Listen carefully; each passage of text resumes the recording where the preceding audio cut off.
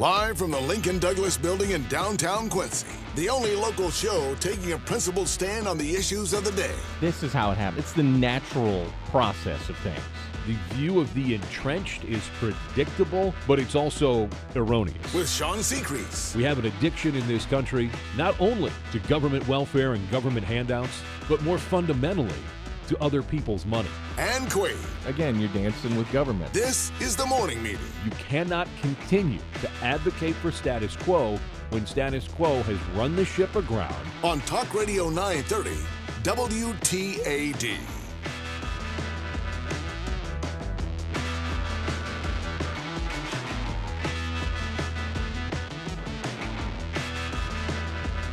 Put your jump to conclusion mat away, sir.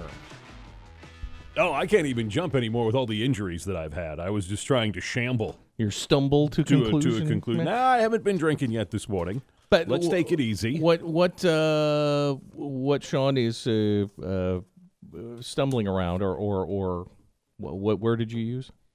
Shamble. What he's shambling near is the fact that you can hear WTAD, this show, now, not just online, not on just AM 930 WTAD, but also on the FM side of the dial at 103.3. And I'm sure Steve and Mary were talking about this morning. I would assume so, because I didn't know. I'm only here for like two bats of an eye during the day.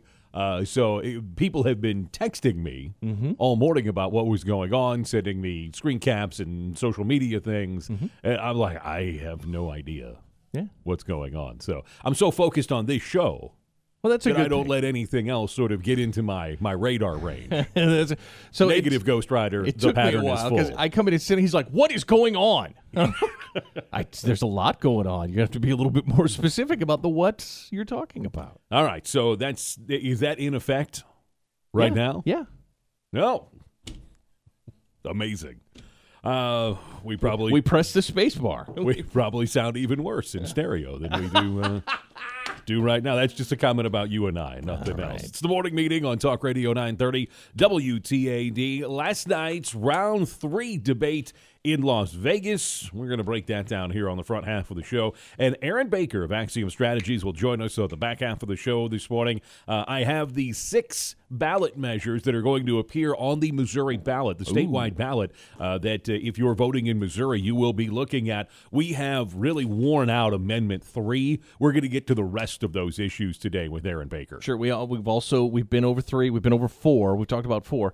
But one of the things that we haven't, and I say we haven't, we did, but a while ago. I mean, like back during the summertime, we talked about Proposition A, and we just want to touch on that. And it's good that you've got the rest of them as well. Yeah, we'll go over all of those things with Aaron Baker this morning on the morning meeting. And I just want to hit this Illinois note before we get started with last night's debate breakdown. So the Tribune out of the Chicagoland area has decided to come out and endorse Tammy Duckworth in the race between Duckworth and Mark Kirk for Illinois senator. Kirk responded, I think this was in yesterday's Tribune, with an op-ed. He said it's rigged. He did not. He can't, because he has, of course, distanced himself from the GOP nominee and Donald Trump. Yeah. He basically played up his performance post-health issues. He wrapped it up by saying, I'm not the man I was before 2010. I can't run as fast, swim as fast, but I still work as hard as ever for the people of Illinois. That's fine. He laid out 6 individual points.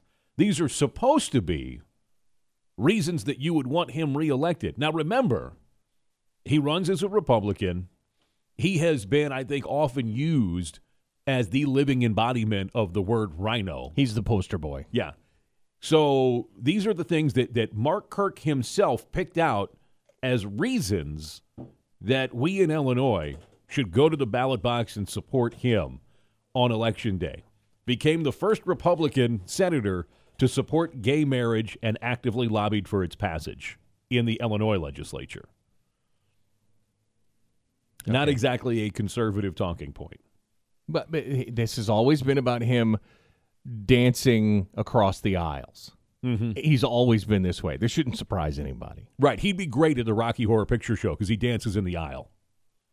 And if you've not seen it and done the participatory, then, that's part of it is doing that.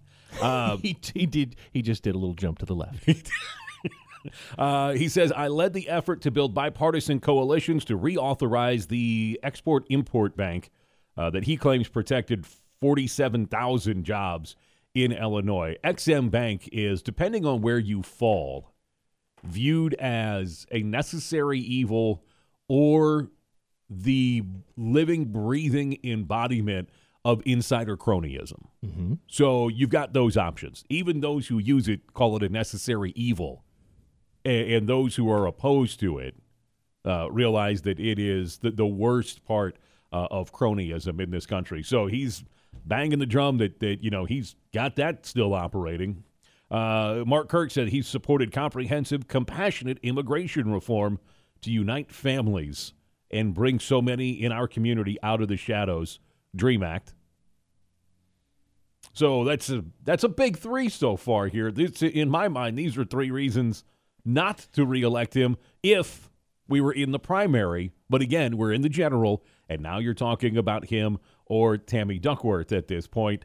Other things that he said that didn't sort of light me up as much: fought to reform the VA. Okay, he did. Created a bipartisan majority to enact sanctions against Iran. He was part of that group, and bragging that he secured millions in funding back in 2013 to combat gang activity, including on the south side of Chicago. So what he's giving you are points from both sides, assuming that will score with all sides. No, he's not giving me any conservative points. He's given me 3 liberal points and 6 what I would call nonpartisan points. Getting the VA back to where it needs to be to service our veterans, being part of sanctions against Iran, and then landing additional funding to prevent crime. I think those are pretty much nonpartisan points. And the other 3 are straight from the left side of the aisle.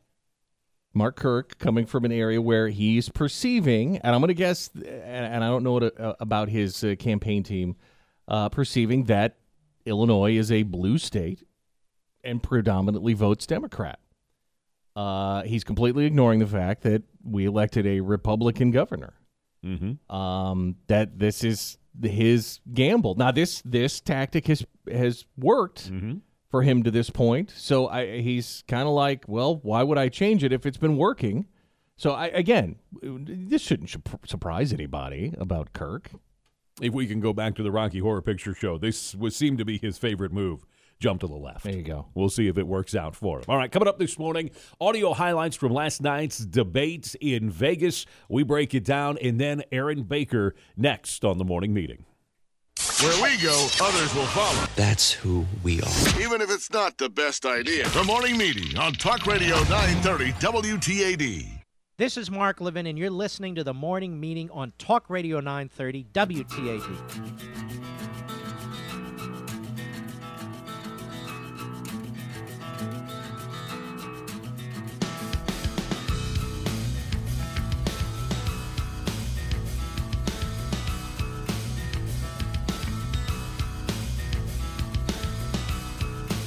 Dozens of sources which verify that he was for the invasion of Iraq. Wrong. And you can actually hear the audio of him saying that. Peaceful transition of power, and that no matter how hard fought a campaign is, that at the end of the campaign, that the loser concedes to the winner. I will tell you at the time. I'll keep you in suspense. Well, okay? Chris, let me respond to that because that's horrifying. We have to have strong borders. We have to keep the drugs out of our country. Getting rid of any violent person, anybody who should be deported, we should deport them. The justices that I'm going to appoint will be pro-life. They will have a conservative bent. I will defend Roe v. Wade. I don't know Putin. I have no idea. I never met Putin. This is not my best friend. He said that he could not possibly have done those things to those women because they were not attractive enough for I did not say that. They were all it was all fiction. It was lies and it was fiction. Those were the highlights from last night in Vegas. It's the morning meeting on Talk Radio 930 WTAD. Sean Seacrest Quaid with you this morning.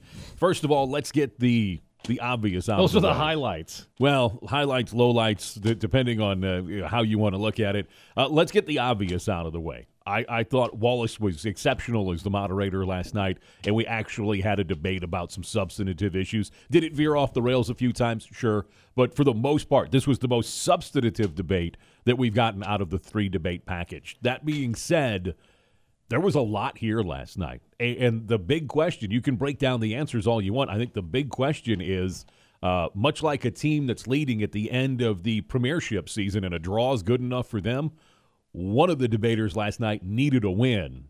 The other one was okay with a draw. And I thought this ended up being a draw because of one big gaffe. And which gaffe did you think that was that prevented the win? I'm going to keep you in suspense. Okay. That's not my answer. I That's know, the that's answer. what you're that saying was is the gaffe. the gaffe. Is I thought Trump was solidly taking it to her and expanding his base and making a plea, making a pitch, making a case for those who were undecided but who are a little bit more conservative maybe than liberal. I thought he was excellent when it came to Supreme Court and Roe v. Wade, and he really hammered her on her belief in partial birth abortion. I thought he made a lot of points there. I thought he made big points when it came to the economy. I thought he was successful as painting her as someone who thinks that everything is fine now and that 1% growth is fine and that it's just going to be 4 more years and, let me bite my tongue here, possibly 8 more years of the policies that have been enacted by this administration. And then when asked if he would recognize the secession of power, which has been an American staple and which really is the one thing that elevates this country above so many others, is that while we disagree internally, we know that the republic is bigger than any one person, one election, one generation, and that peaceably maintaining that republic is what's best for all. And even if he was being a smartass, it's not an answer that's fit for a presidential debate. What did we talk about earlier this week that they needed to achieve, that they were going to go? They were going to try and both look presidential. I thought both did. And I thought both did for a while.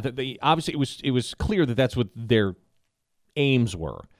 There were times where they both pulled that off, and there were times where they both didn't. You talk about a debate on substantive issues, that totally favors Trump. Mm-hmm.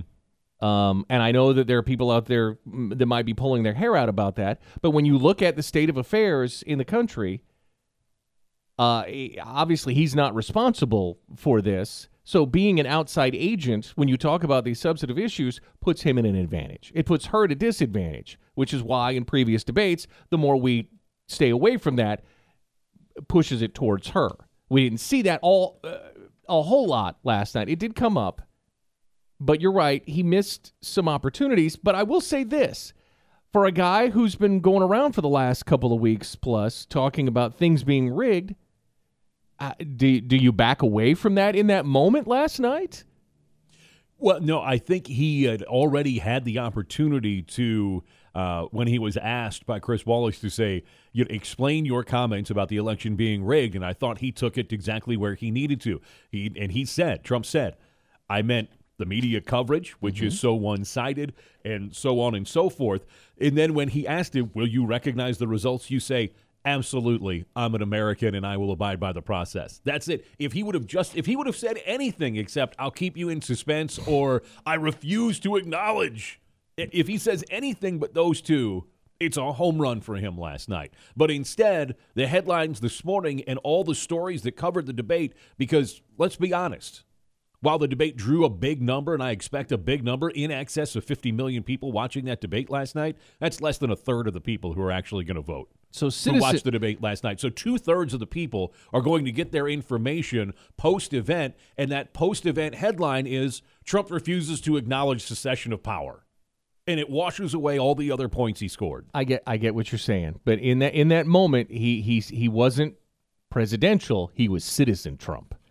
And in that moment, he was businessman Trump. He won't concede to a defeat before you get to the point where the deal happens.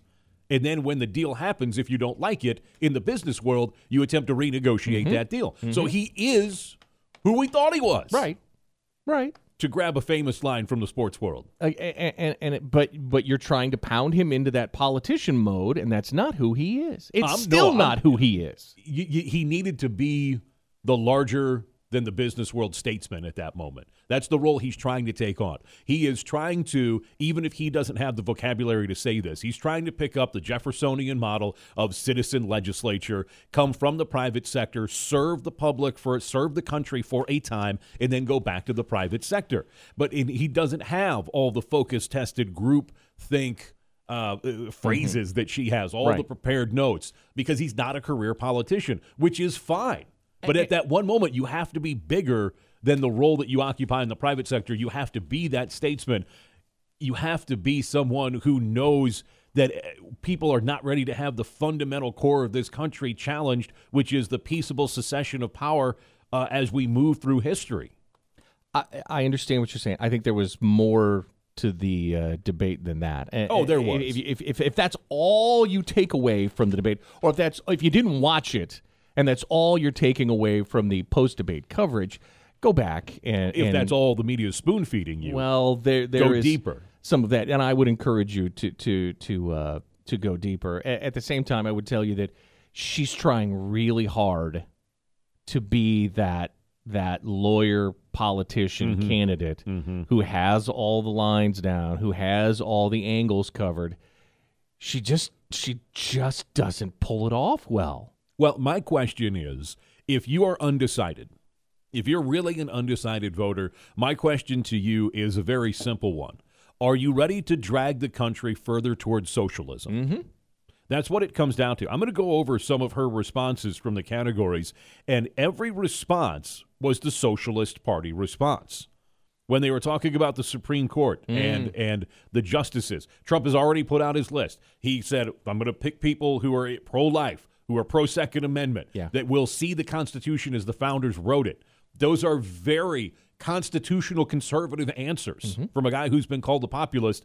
Those are very constitutional conservative answers. What did Hillary say? Well, I just want him to represent the little people. Yeah. I want a reasonable restriction of guns. And I even text you, the focus group word of the night last night for her was toddler. Toddlers, yeah. I saw that, but it was out of context at the time. But here's the thing. Oh, you just got that while you were, yeah, okay. But here's the thing is it didn't even last long enough through that first topic because they went from the Second Amendment to abortion, and Hillary wanted to protect toddlers from guns, but not from being murdered, right? But before they could become toddlers. Yeah. So apparently, abortion via gun's not okay.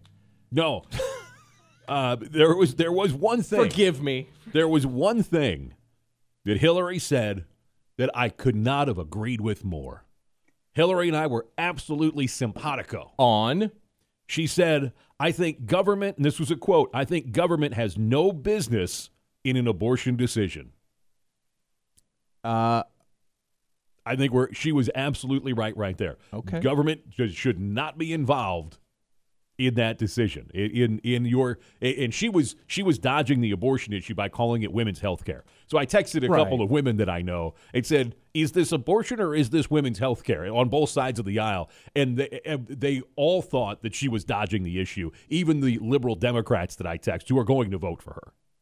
They wanted her to be proud of her stance. Well, no, what she was – okay. Well, no, she was using the umbrella of Planned Parenthood. She didn't even bring that up because she knows it's a lightning rod issue. It was women's health care. But that's – you have to understand words and what they mean. Just like when she says invest, you have to understand that means tax. Even though she tried to use invest in different ways last night, again, to blur the issue, to make everything a lot more complicated and a larger mosaic. No, I thought almost out of the gate, when they were talking about the Supreme Court, guns, abortion, Constitution, and I thought, now she did say the word Constitution, but I thought he went there more forcefully a couple of times on this topic. He had an opportunity. Well, Trump had the opportunity to start on his opponent's 20-yard line and score a touchdown. Sure. Because of the topic that they started on, and he looked great out of the gate. He could have framed it up. He could have framed her up by just saying, look, she's going to say what she thinks she's supposed to say. here tonight under the lights with the mic on and the camera rolling while she's smiling. But we all know, we've come to know, that she believes and says different things in back rooms with donors and with people of power, or with foreign governments who are looking to buy some favor. If he'd have framed her up that way and say, so keep that in mind through every answer she gives tonight, it would have totally changed how the whole debate went. Now, he did do some of that when they got to the southern border, and this was one of her most blatant pivots of the night, and also the one she executed most clumsily that I think may come back to hurt her. They started talking about security on the southern border.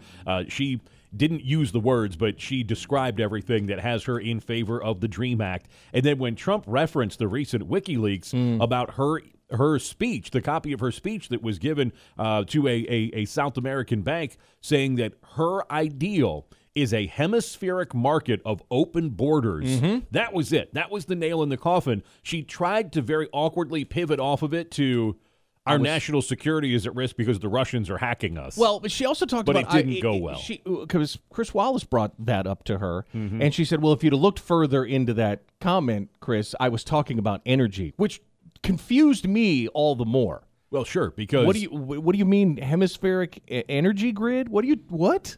Well, and energy security is one of the baseline platforms for being an independent and secure country as well. So if you want our energy grid tied to other countries, we no longer have the same idea of a border as we had before. And an open bordered hemispheric market is exactly what that would initiate. He missed an opportunity to, and I kept saying it out loud, use the word globalist. Use the word globalist, because she would almost have to embrace it. And maybe that's not a focus-tested word, but I kept saying, come on, use the word globalist, and he never did. Taxes in the economy. Trump was on the same points he's been on. Renegotiate the bad deals, make our allies pay for the cost of defending them, cut taxes, and address this 1% GDP growth that I think he made a great point last night when he said, now, it's easier to have a larger GDP if you are a maturing country. We are a mature country when it comes to that, but you're maturing. So he brought up, and if you're not that deep into economics, you look at, like he brought up India, they have 8%. They're a growing market. They're a maturing economy, and so they're having more robust growth. But when you look at mature markets, and he always brings up China and says, look, 7% growth would be cause for national concern there, and he's right. I thought he used that well to show how stagnant we are here. This is where Hillary got more into the liberal side. We're going to have the biggest jobs program since World War II. That was the public works projects of FDR, and that was a huge socialism movement. He was trying to find a way. Did he do it perfectly? No. Was he trying to find a way to stimulate the country after the war? Yes, but that was come work for the government. And she, again, and we've pointed this out before, when she talks about the economy, she argues against herself. I'm for small business. We're going to raise the minimum wage. These two things argue against each other. Raise the minimum wage. Debt-free college if your family makes less than $125,000 a year. But she kept doubling down on making the, quote, rich people pay their fair share. And this was the one that almost made my head explode. She's maintaining that President Obama cut the deficit by 2/3 while he was in office. Now, this could be Washington bookkeeping, where it was going to be an even bigger deficit, but because they didn't get some projects done and they were stopped and he still signed it, then he cut it by 2/3. So you got to be real careful when they start throwing this around. There's more taxes coming in now than before, too. One of the things she brought up was equal pay, and I thought that she was dancing very close to government wage controls.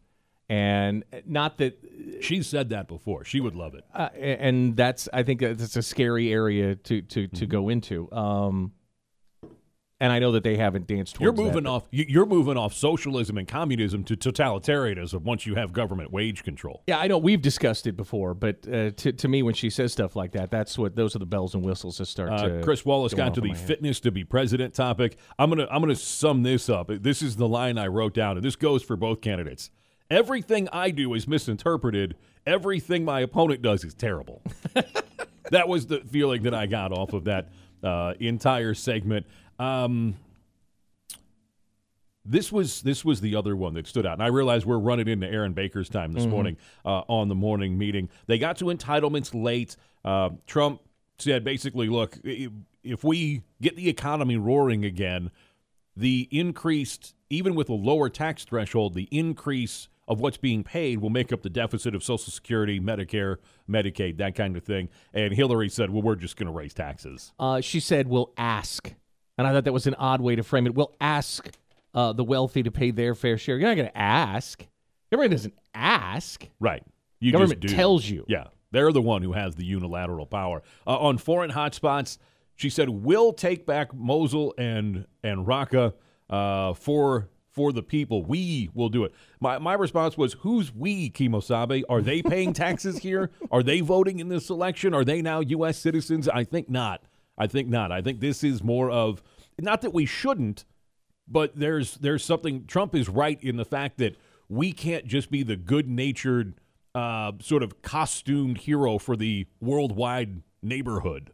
There has to be some advantage for us going in there. And you can make the argument that, well, more stability in that area is good for the U.S. and so forth. And I'm open to all of those arguments. But the whole we thing is like somebody talking about a sports team that they're not on. We did this or we did that. Whoa.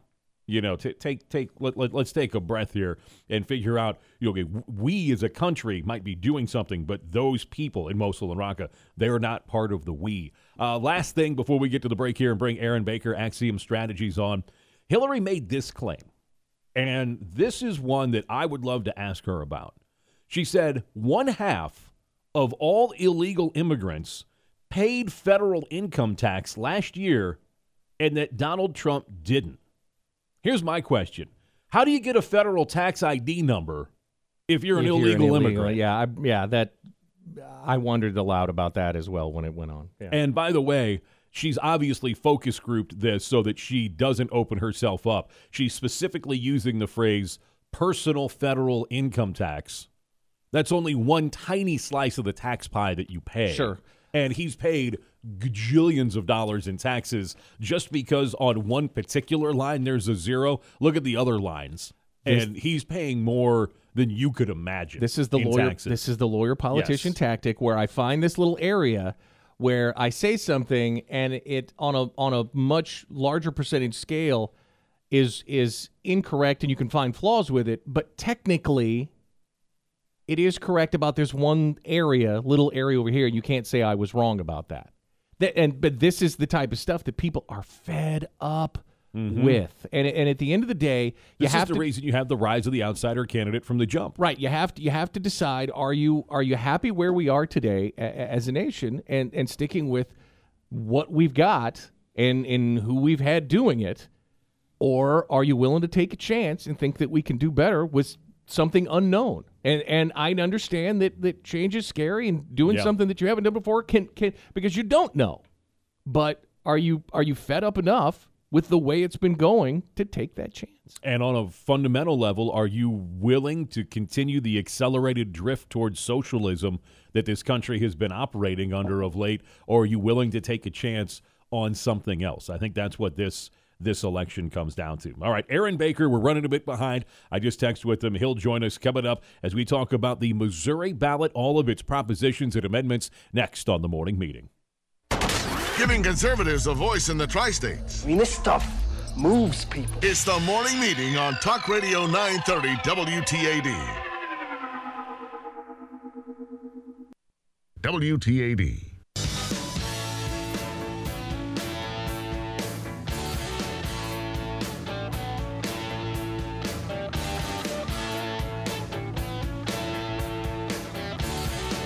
The morning meeting on Talk Radio 930 WTAD.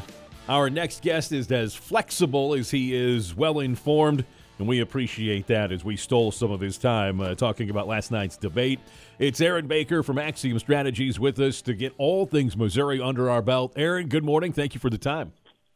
Hey, glad to be on today. There's a lot of things to discuss and not much time in the election to do it. Well, we've talked about many of the ballot measures that are going to appear statewide in Missouri at times on the run-up to this election. So today, we wanted to take a look at some of the other amendments and propositions that we haven't talked about. We've talked at length about Amendment 3, the cigarette tax, so we're going to leave that on the sideline for just a moment.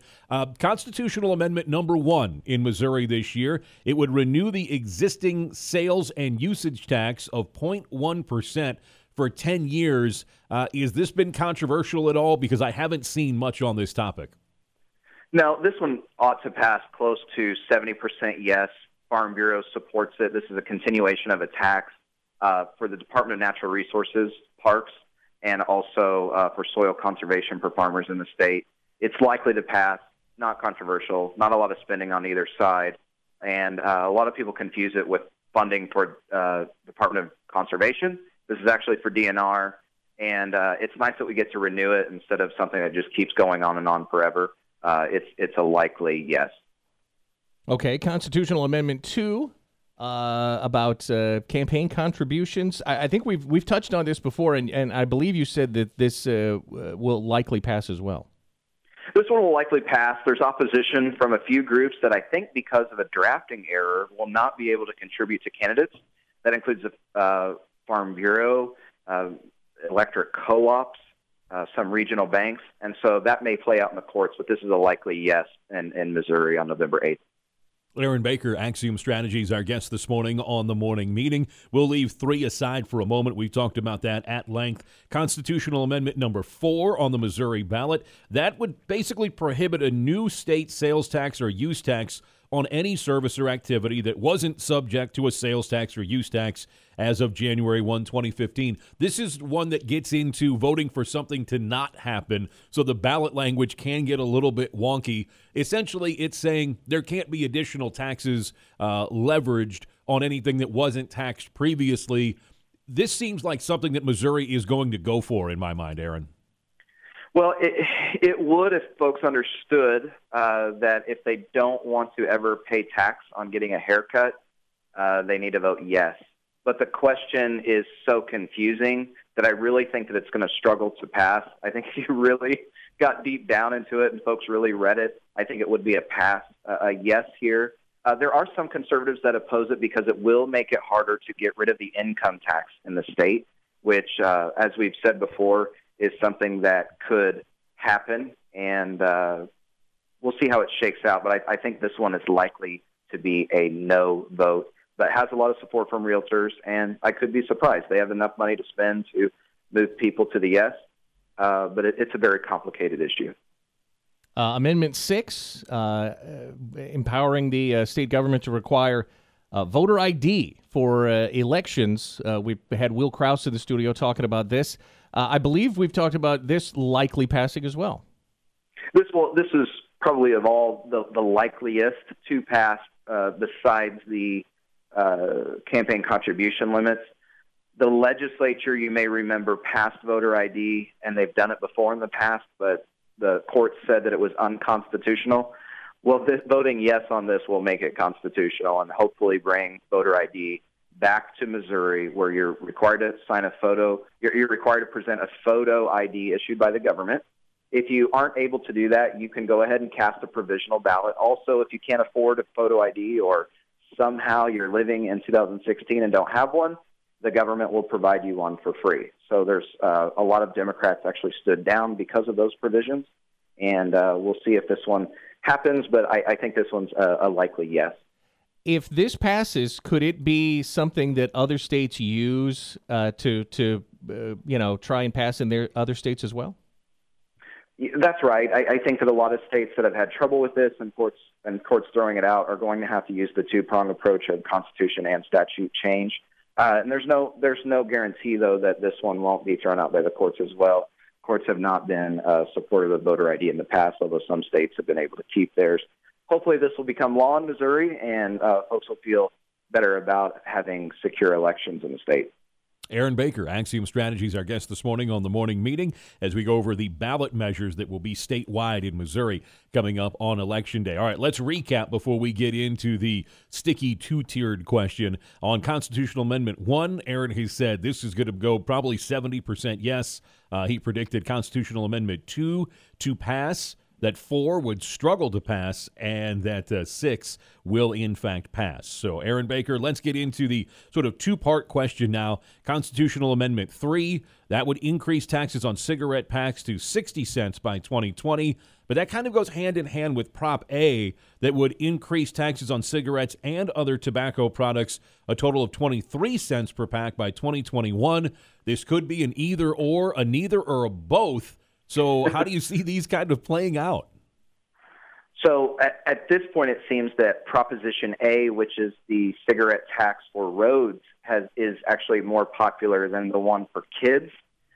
Constitutional Amendment number 3, which is, quote, for the kids, has taken on a lot of water because the makers of Joe Camel have put in more than $9 million now to get it passed. And if you remember, 3 is actually less about the kids and less about cigarette taxes overall, and more about an additional 67-cent fee that Constitutional Amendment 3 would put on players called little tobacco. So companies that didn't lie to Congress and aren't part of the master settlement would have to pay $1.27 more in taxes if this passes. So you may have seen the ads with Joe Camel and whatnot. That Constitutional Amendment number 3 has taken on a lot of water in the last 10 days. Proposition A is for the tax for the roads, hasn't really had anyone spending any money for or against, and so there's also not a lot of polling for it. But I would think if cigarette taxes go down for the kids, then it's probably going to go down just collateral damage on roads as well. But we'll see what voters do. I think 3 is a likely no in Missouri, and I think Proposition A for the roads is a toss-up. Aaron Baker, Axiom Strategies, our guest this morning on the morning meeting. Aaron, Donald Trump has been talking about elections being quote-unquote rigged, and there's been a couple of stories that have popped up over the last week about Trump urging Missouri supporters to become volunteer election observers, and you have the DOJ saying that there are going to be fewer federal observers out for this election. Is there a need for volunteer election observers at the polls this year? I don't think that it's. I think that it's a good civic duty for folks to be interested in the election. It's easily done in Missouri for you to sign up to just sit there and watch what's happening as an additional election observer, besides the law requiring a Republican and a Democrat judge. Just kind of your old lady neighbor that gets paid $100 to sit and work through all these handing out ballots every day. I think that it's fine to do that in a civic engagement type of way.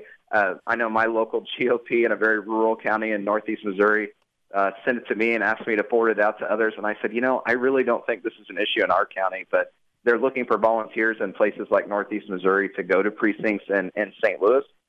I do, however, think it's important for us to trust the results that come, do our best to make sure that the election is handled in the right way, but trust the results and respect the transition of power thereafter, just in a civic duty type of way. I think that otherwise it gets a little rough for the country. Transition of power seems to be a hot topic lately in politics. Aaron Baker, our guest this morning from Axiom Strategies. All right, Aaron, about 2-3 minutes left this morning. What are the hot races in Missouri as we start to wheel toward Election Day? I think the races that are, I think that you can put them into different buckets. I think that Eric Schmidt for state treasurer, Josh Hawley for attorney general, and Jay Ashcroft for Secretary of State, I think you can put them in a safe Republican bucket.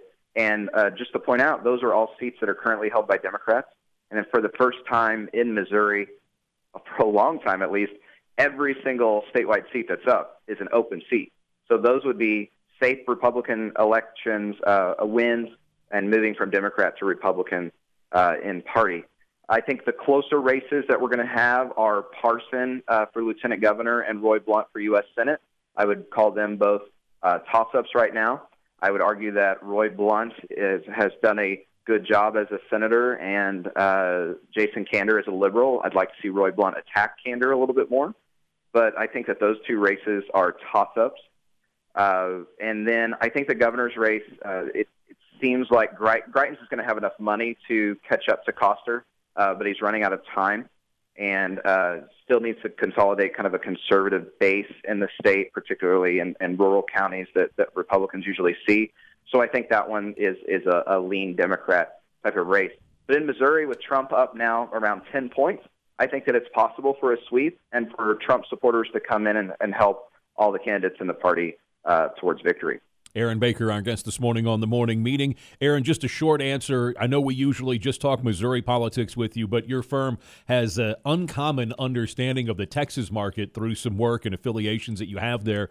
Many of the national pundits are putting Texas, when it comes to the presidential race in the Electoral College, in the toss-up column for the first time in, I think, since I was born. Do you really believe that to be the case, or do you think Texas still goes red?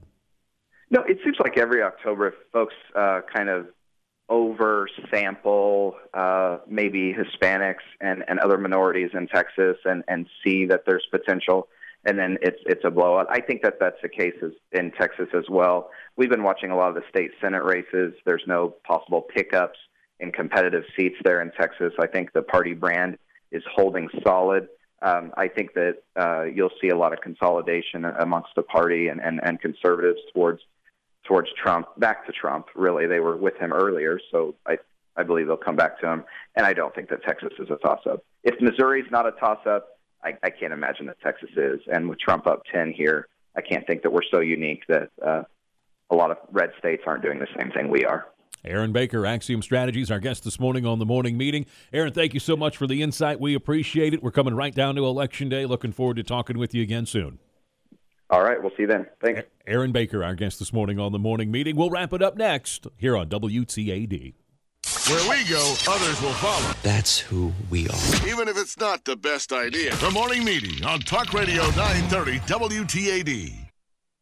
Hi, it's Glenn Beck, and you're listening to The Morning Meeting on Talk Radio 930 WTAD. That was a wild ride this morning. Tomorrow is probably going to be about the same, so if you forgot to seatbelt yourself in today, be ready tomorrow. Craig Robinson, the Iowa Republican, and tomorrow, Quaid, Governor Rauner has decided to do something that many of his core conservative supporters were hoping that he wouldn't. We'll leave you to mull that over tonight. We'll get to that tomorrow here on The Morning Meeting. Dun, dun, dun. By the way, don't forget you can now listen on the FM side of the dial to WTAD at 103.3. And coming up on Sunday, another chance for you to watch the Madigan documentary. I'll give you all that information again tomorrow. I know you just forget today. Set your DVRs. That's going to do it for us. Grab the podcast in mere moments. We're back tomorrow to wrap up the week on The Morning Meeting.